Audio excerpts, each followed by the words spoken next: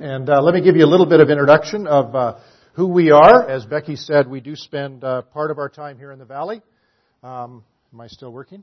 You can still hear me? Good. We have recently purchased a building here in Creston. And so we're landowners, taxpayers, and we're doing our part to support Creston economy.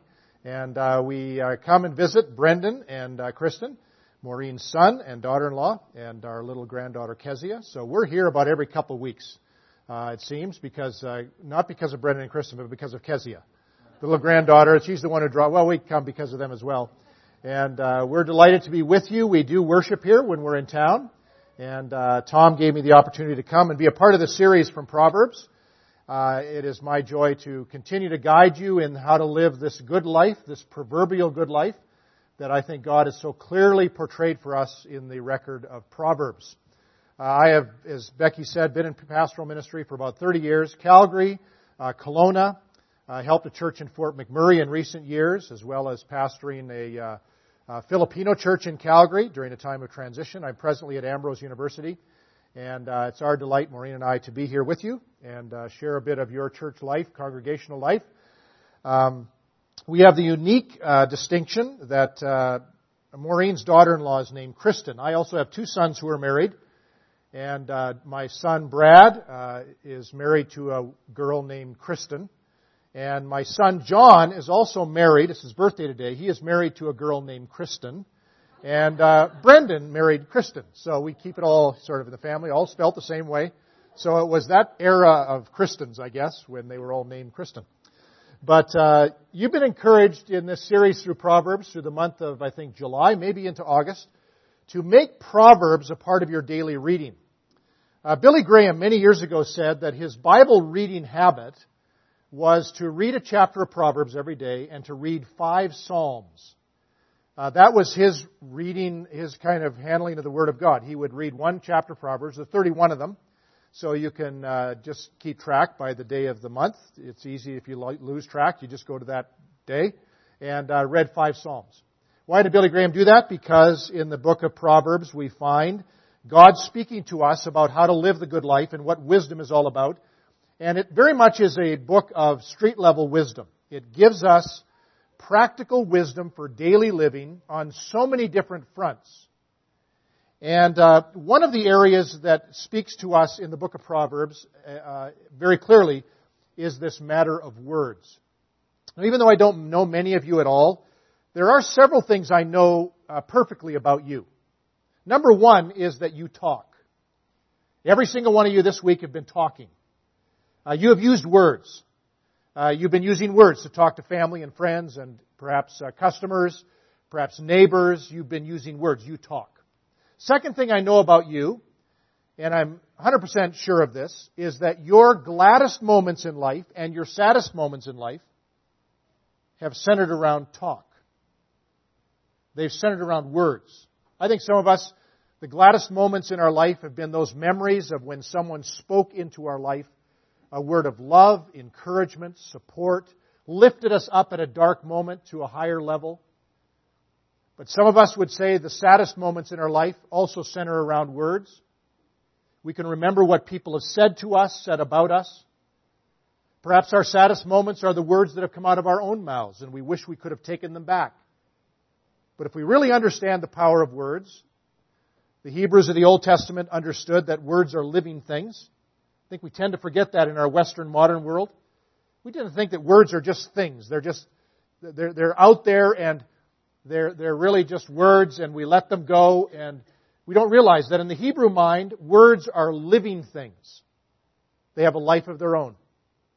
And that's why they can bring great gladness. Even years after, we remember those words of maybe a father, a mother, a son, a brother, a friend.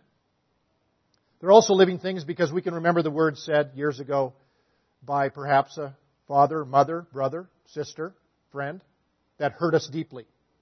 So I know you talk. I know that the saddest and gladdest moments in your life center around talk. And the third thing that I know, and this is something we share collectively, is that we live in a world that is in a world of trouble when it comes to talk.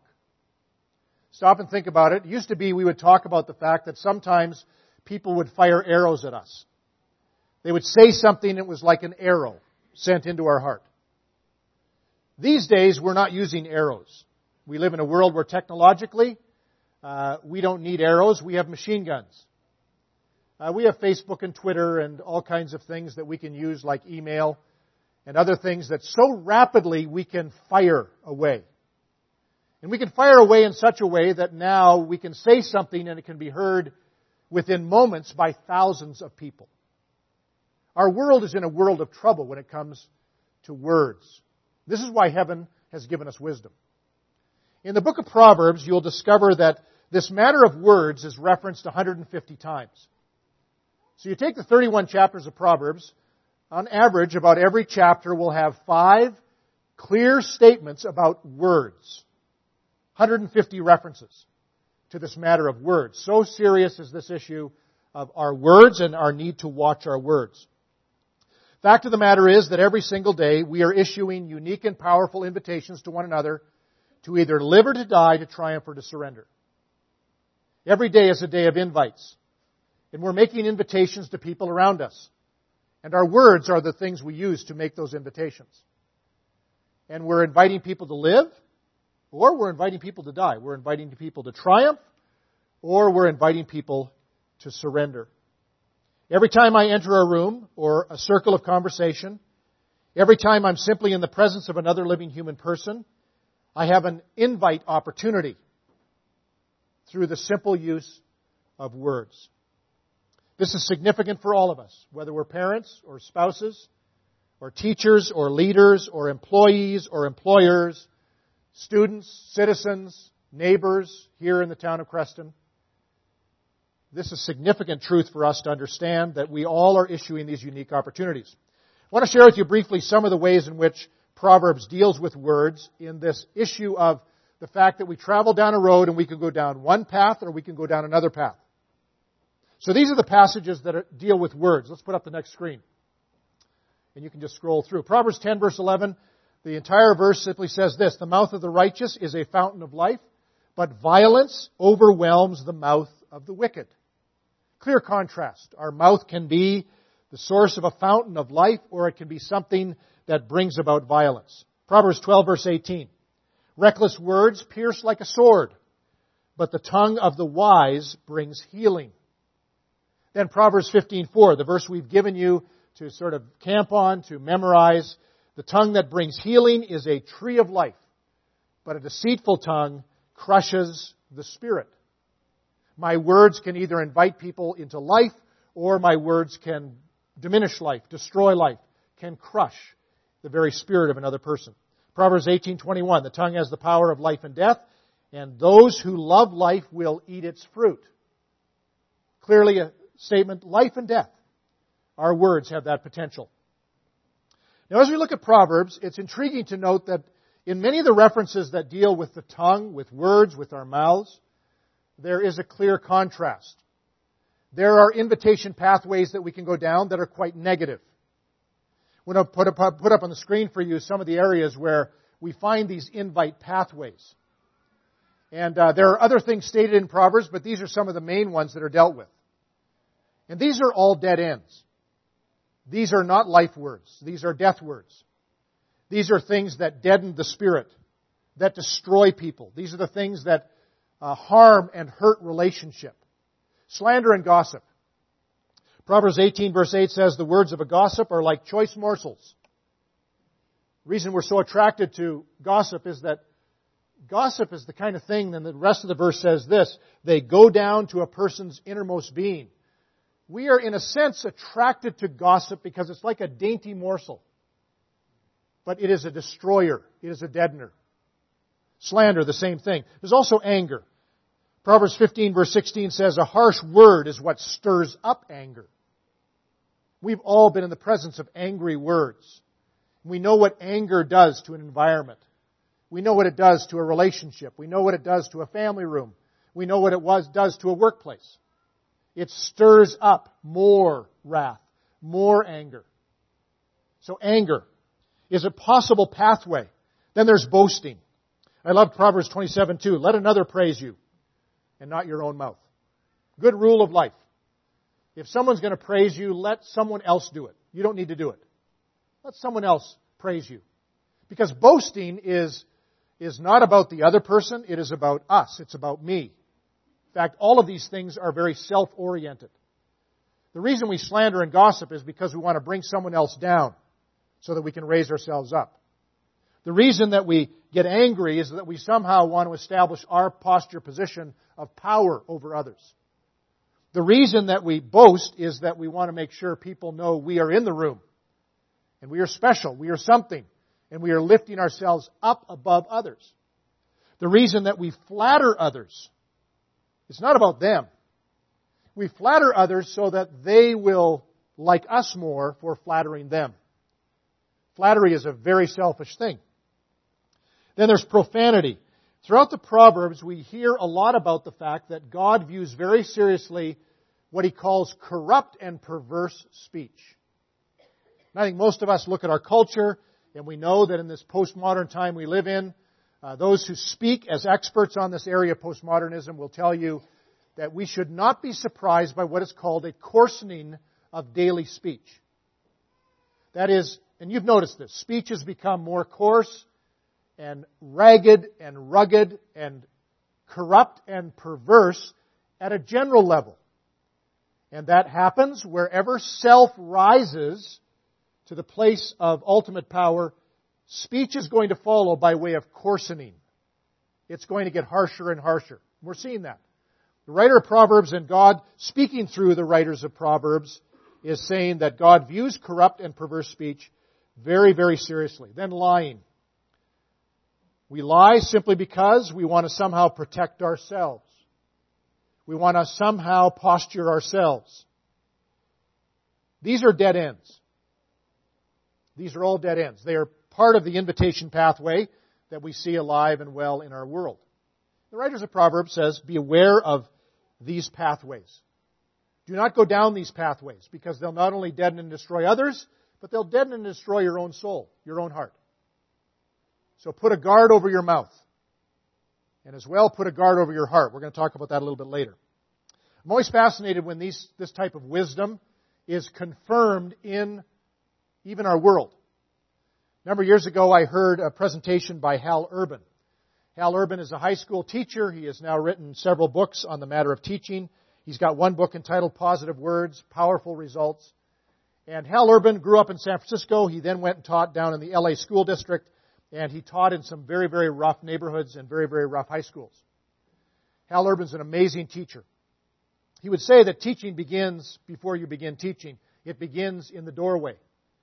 Hal Urban said as a teacher, every year when classes would begin, he would stand in the doorway and not allow students to go into his classroom without him contacting them with his eyes as well as putting out his hand. He would greet his students and he would call them by name. And that was his way of saying teaching begins before you actually teach. But he had a very interesting thing that he would do with all of his high school classes.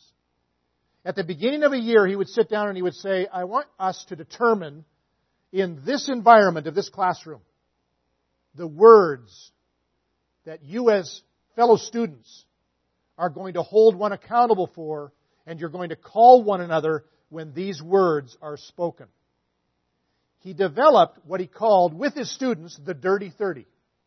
I'm going to put it up on the screen. It's a lot of words, but in all of his years of teaching, he discovered that these words, almost always without fail, year by year, came out from students. They said, these are the words that we would wish somehow were not present in this classroom.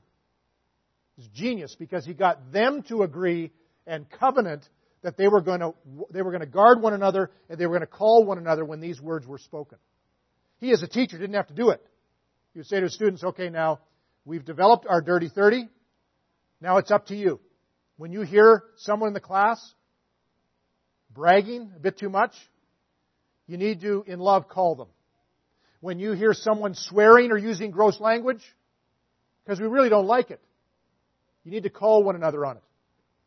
Gossip, angry words, lies, hurtful words. I bolded some of them. These are the ones he discovered year after year stood out at the top of the list. Interesting. High school students in pretty rough neighborhoods in LA, would say, these are the words that we know deaden us and deaden our classroom. And the main ones are swearing, gross language, hurtful words, complaining, whining, rudeness, and inconsiderateness. Then there's 30 in total, in which and you look at that and you go, that is the wisdom of God being confirmed in the human heart. It's instinctive in us. We know words that hurt and harm and deaden and destroy and discourage. We know them. Students know them. And they labeled them the dirty 30. It's Hal Urban's way of, I think, helping his students go back into some ancient literature called Proverbs, where the writer of wisdom says, these are the words that will always lead you to a dead end. We know this instinctively, and we are wise to take hold of this. But there's also invite pathways in the book of Proverbs that are on the positive side of the scale. And here are the invite pathways on the positive side that are helpful prompts. They are life prompts. And the man of wisdom, the woman of wisdom, knows that words can bring helpful counsel. Proverbs 10 verse 31, the mouth of the righteous brings forth wisdom. See, our words can be the source of great counsel to others. They can also be the source of exhortation. Proverbs 27 verse 6 says, faithful and true are the wounds of a friend. See, this matter of words is not always just speaking nice, flowery, kind words that are, soft and nice. There are times when we speak the truth to one another. And when we speak the truth, sometimes we wound in a sense, but we're wounding for the purpose of healing. We're not wounding to wound. We're wounding to actually save someone. We want to prompt them to live. So, people will say these days, my favorite Bible verse is, judge not that ye be not judged. So we buy this thing that we should never ever judge anything. Well, that isn't what that verse is saying. That verse is saying we are not to stand in the position of God by judging someone ultimately in terms of their standing before God. That's not our business. But you know what? You're to be a discerning man or woman in your friendships, in your relationships. And when you see a friend going in dangerous territory, there are times when you're going to get in their face and you're going to have to say to them, don't do this. Don't do this. If you do this, it is going to hurt, it is going to harm you, and your friend may look at you and say, how dare you judge me? You say, I'm not judging you. I'm trying to be a faithful friend. I'm trying to warn you there is danger ahead.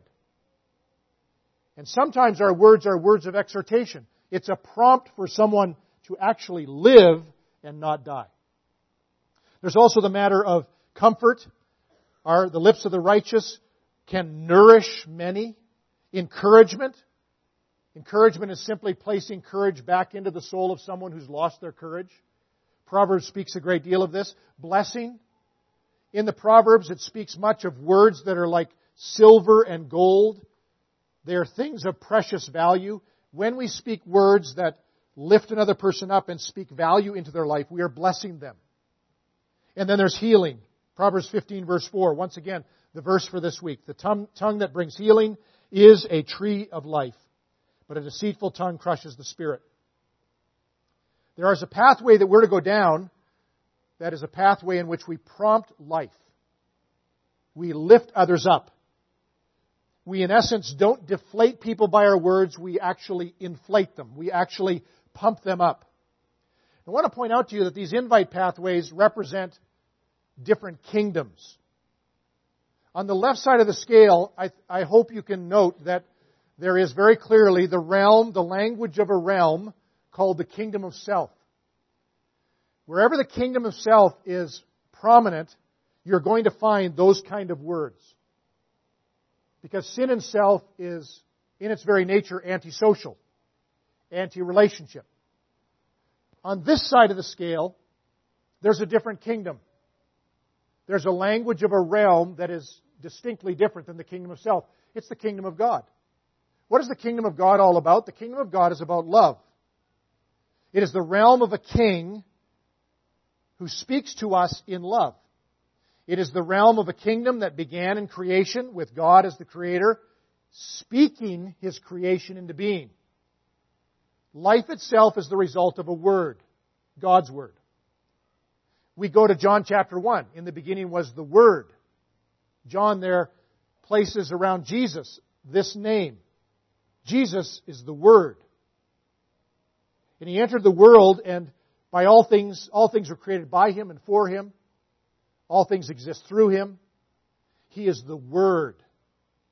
And what kind of Word is Jesus? Jesus said, I came to give you life. I came to prompt you to live.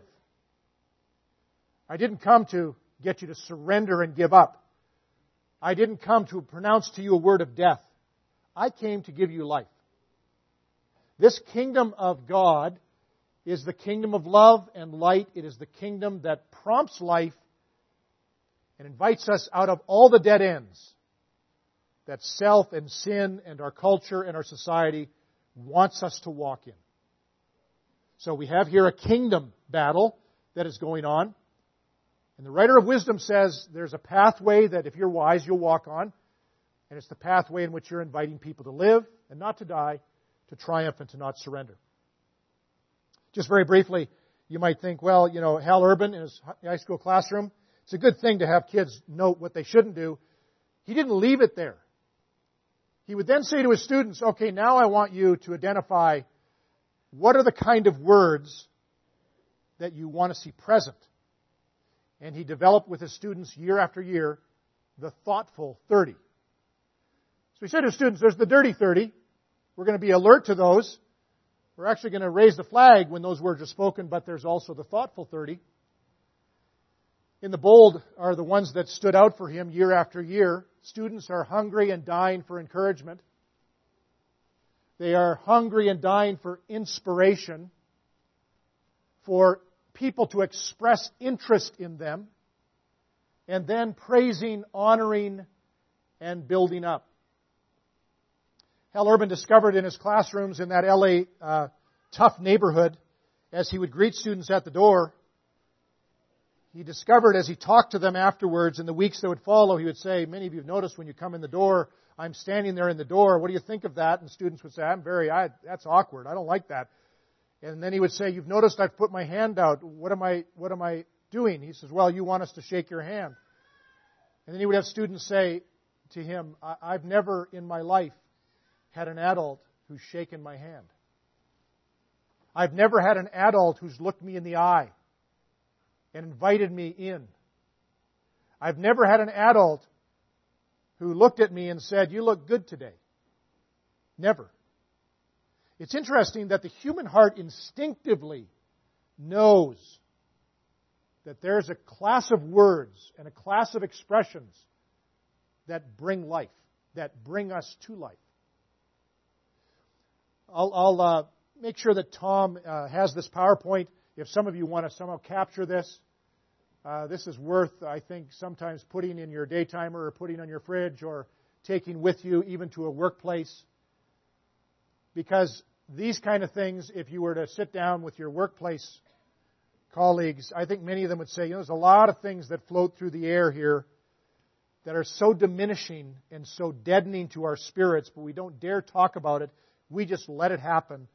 Because we may have a conversation about the fact that there are words that I hope we could have present that would bring life to us.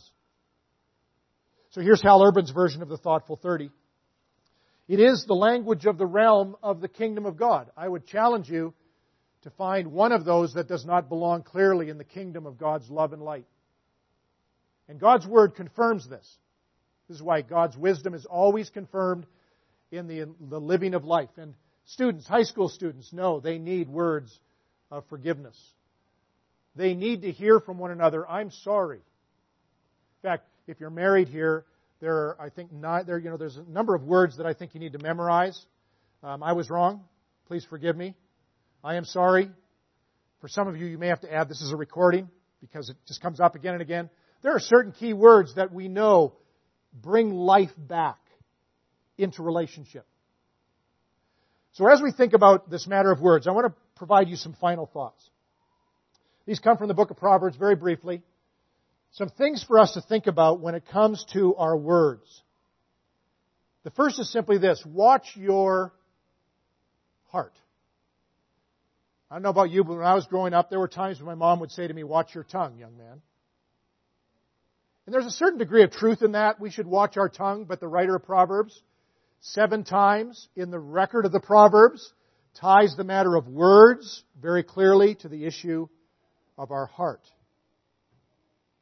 A word problem is not a tongue problem. A word problem is a heart problem. When there is a tempest on the tongue, you can bank on it. There is turmoil in the soul. Or to use a more homespun kind of thing, if there is a skunk in the basement, the whole house will smell. And sometimes I think we think, I need to just deal with my tongue. And so we're always trying to deal at the outward level. We're trying to deal with what we say.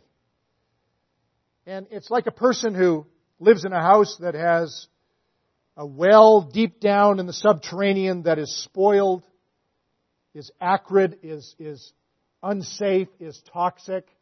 And every time they turn on the tap, that water comes out and it smells. And they think to themselves, I need to change that tap. So they go to Home Hardware, buy a new tap. They put a new tap in there, shine it up, turn it on. Oh, the water's still bad. They keep going back to Home Hardware, and they keep getting new taps. The problem isn't the tap. The problem is deep down. That toxic element, that toxic material, that acrid kind of water needs to be addressed. How do we address that? I love what Jesus said, I'm the water of your life. I'm the one who's the subterranean spring, and it is my desire for springs of living water to well up from within you. We actually need a heart replacement. We need God to get a hold of our hearts. We need to open our hearts to God and say, God, I know I wrestle with my words and I say things. Help me to know it's not just that I say things, it is that there is something deep down in me that requires your deep work. I need to let you have full reign in that region of my heart, because my region of my heart is where a kingdom of self has taken hold. I need a new kingdom. Help me to pray every day, your kingdom come, your will be done on earth as it is in heaven. Father, may your words, you're the word of wisdom and love and light, may that word be in me. And when it's in me, it will begin to come out of me. And it will wash out all the other that is there. The second principle from Proverbs is this: say less, not more. I love the Proverb 10, verse 19, when words are many, sins are not far away. I think it's a good rule for us to just say less. Henri Nouwen, many years ago, said it is a good discipline to wonder in each new situation if people wouldn't be better served by my silence than by my words. That's a hard thing for many of us, because we so want to say something. Let me tell you what I've discovered. I have seldom, if ever, regretted what I didn't say. I have so often regretted what I did say. But I've never regretted what I didn't say. Because when you hold your tongue, you can go away and maybe you can think about it and come back, and you can say it after some time and say it in the right way. Say less, not more. The final thought is this: always speak for the peak. Always speak to uplift. This is Paul's word in Ephesians 4:29. Do not let any unwholesome word come out of your mouth, but only what is helpful for the building up of the other. A good rule is when we speak to ask, will this prompt life? Will this lift up? Will this bring a sense of blessing? Will it bring recovery? Will it bring healing? Will it bring ministry? Speak for the peak. Speak to lift others up. Speak so that after that conversation there's a sense that you have provided a word aptly spoken like apples of gold in settings of silver. Another proverb, Proverb 25:11. Be not a bystander in life, be an upstander. Be the kind of person who stands up and speaks up and lifts up people in your world. And you never know what a word of kindness can mean in the life of another. Remember, there is no such thing as a small word of kindness or harshness. Every word has a ripple effect with no logical end. And most often it's the small little words that make the most difference. That word of blessing, word of healing, word of encouragement, word of exhortation. You know, this town, our town of Creston, needs the presence of the kingdom. Needs the language of a different realm. That realm of the kingdom of God. And you never know what that's going to do. Let me close with a simple story that I discovered this week. Some of you know Ken Blanchard. Ken Blanchard is a writer and author and a leadership guy who's known around the world. Came to faith in Jesus about 10 years ago. And he became enamored by the fact that Jesus stands out as the greatest leader of all time. And he wondered when he came to faith, why don't more Christians talk about Jesus as the one who leads them in their leadership?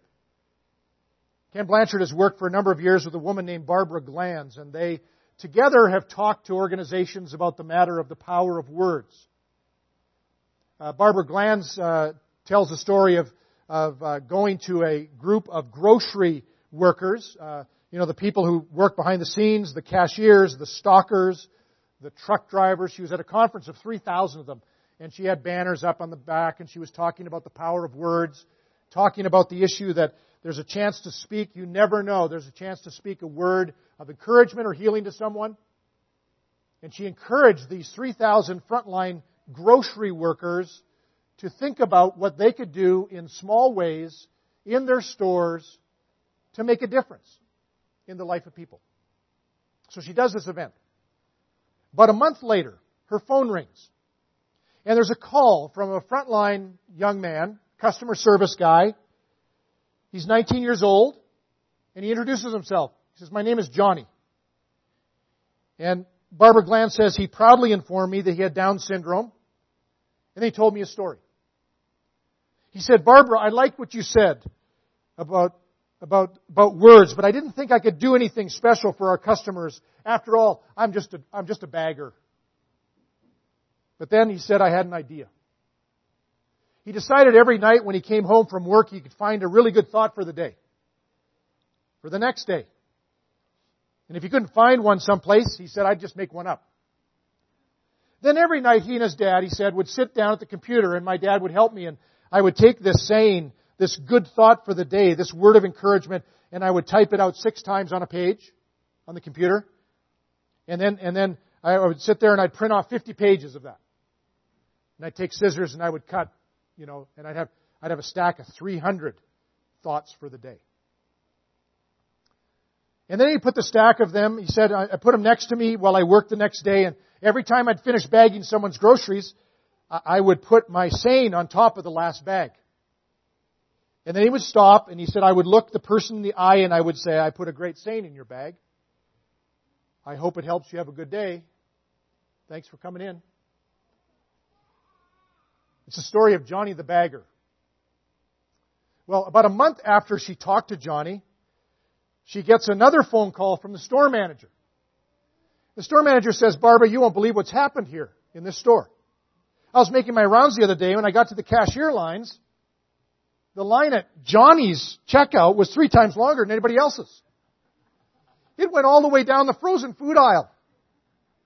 So I got on a loudspeaker and I asked for more checkout lines to be open, but they couldn't get any customers to move out of Johnny's line. They all said, that's okay, we'll wait. We want to be in Johnny's line. One woman came up to me and grabbed my hand and said, I used to shop in your store once a week. Now I come in every time I go by because I want to see Johnny. I want to get Johnny's thought for the day. A few months later, the manager calls back. And he says, Barbara, you're not going to believe this, but Johnny has transformed our store. He's changing the culture in this place. When the floral department has a broken flower or an unused corsage, they used to just throw it away. Now they go out in the aisles and they find an elderly woman or a little girl and they pin the corsage on them and tell them to go and have a nice day. The guys who make our shopping carts are actually working on the wheels so they actually work. The whole culture of the store is being changed. I tell you that story for several reasons. One is it's a great example of a young man, a 19-year-old, who figured out that he could use words to make people's day. He could make their day, encourage them. But at another level, it's a story that communicates something about how hungry our world is for words that prompt life. Our world needs people of words. People of good words of grace and love and forgiveness and mercy and encouragement and exhortation.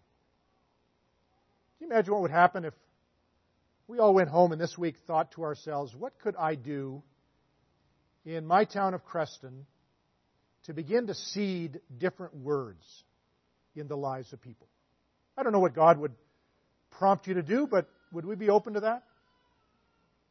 It may be that you have a neighbor who you say hi to every day, and that's all you've ever said. They've got the most beautiful garden on the street. Maybe something to write them a note, or maybe go over and say, I've said hi to you 100 times, but I want to speak into your life and just say, I love the way you take care of those flowers. They make my day. God bless you for being who you are. I don't know what God would reveal to you and how God would lead you, but our words are invitations. May they be invitations for people to live, for people to triumph, for people to stand up and go on and live fully. Let me pray for us, and then I'll dismiss you to the refreshments, and hopefully you've got a word for some people around you that is a good word. So let's pray. Father, we thank you today for your presence in our lives, for your word that so often interprets our lives and challenges us. And Father, most of us here honestly before you today would admit that in the last month there isn't one of us who would want the tape recording of everything we've said to be played for people around us. We acknowledge, Heavenly Father, that we often struggle with the right word. We often struggle with words that come out we wish we could take back, but we realize we can't. We thank you that you are a forgiving God of grace, and you invite us to come and to bring all the things of the past and to confess them to you and allow you to take them and forgive them and wash them. But Father, for the future, we pray that you would make of us Erickson Covenant Church, this local expression, one local expression of the body of Christ. Father, we pray you'd make us a powerful army of men and women who realize every day we have an opportunity to invite others to live. May we do so with confidence, with courage, and with a desire to represent the one who is our King, the one who has invited us to live, the Lord Jesus Himself. May we follow His lead and be all about life. For we pray this in Jesus' name and for His sake. Amen. Amen. Well, God bless. Great to be with you. Hope we have some other time later to speak again. Thanks for as well letting Tom get out of here. Encourage your pastor and your pastoral staff and your leadership team. That's one area where perhaps there's some words needed to encourage them these days to keep on, to serve, and just love them well as they love you well. So God bless. Let's enjoy some food.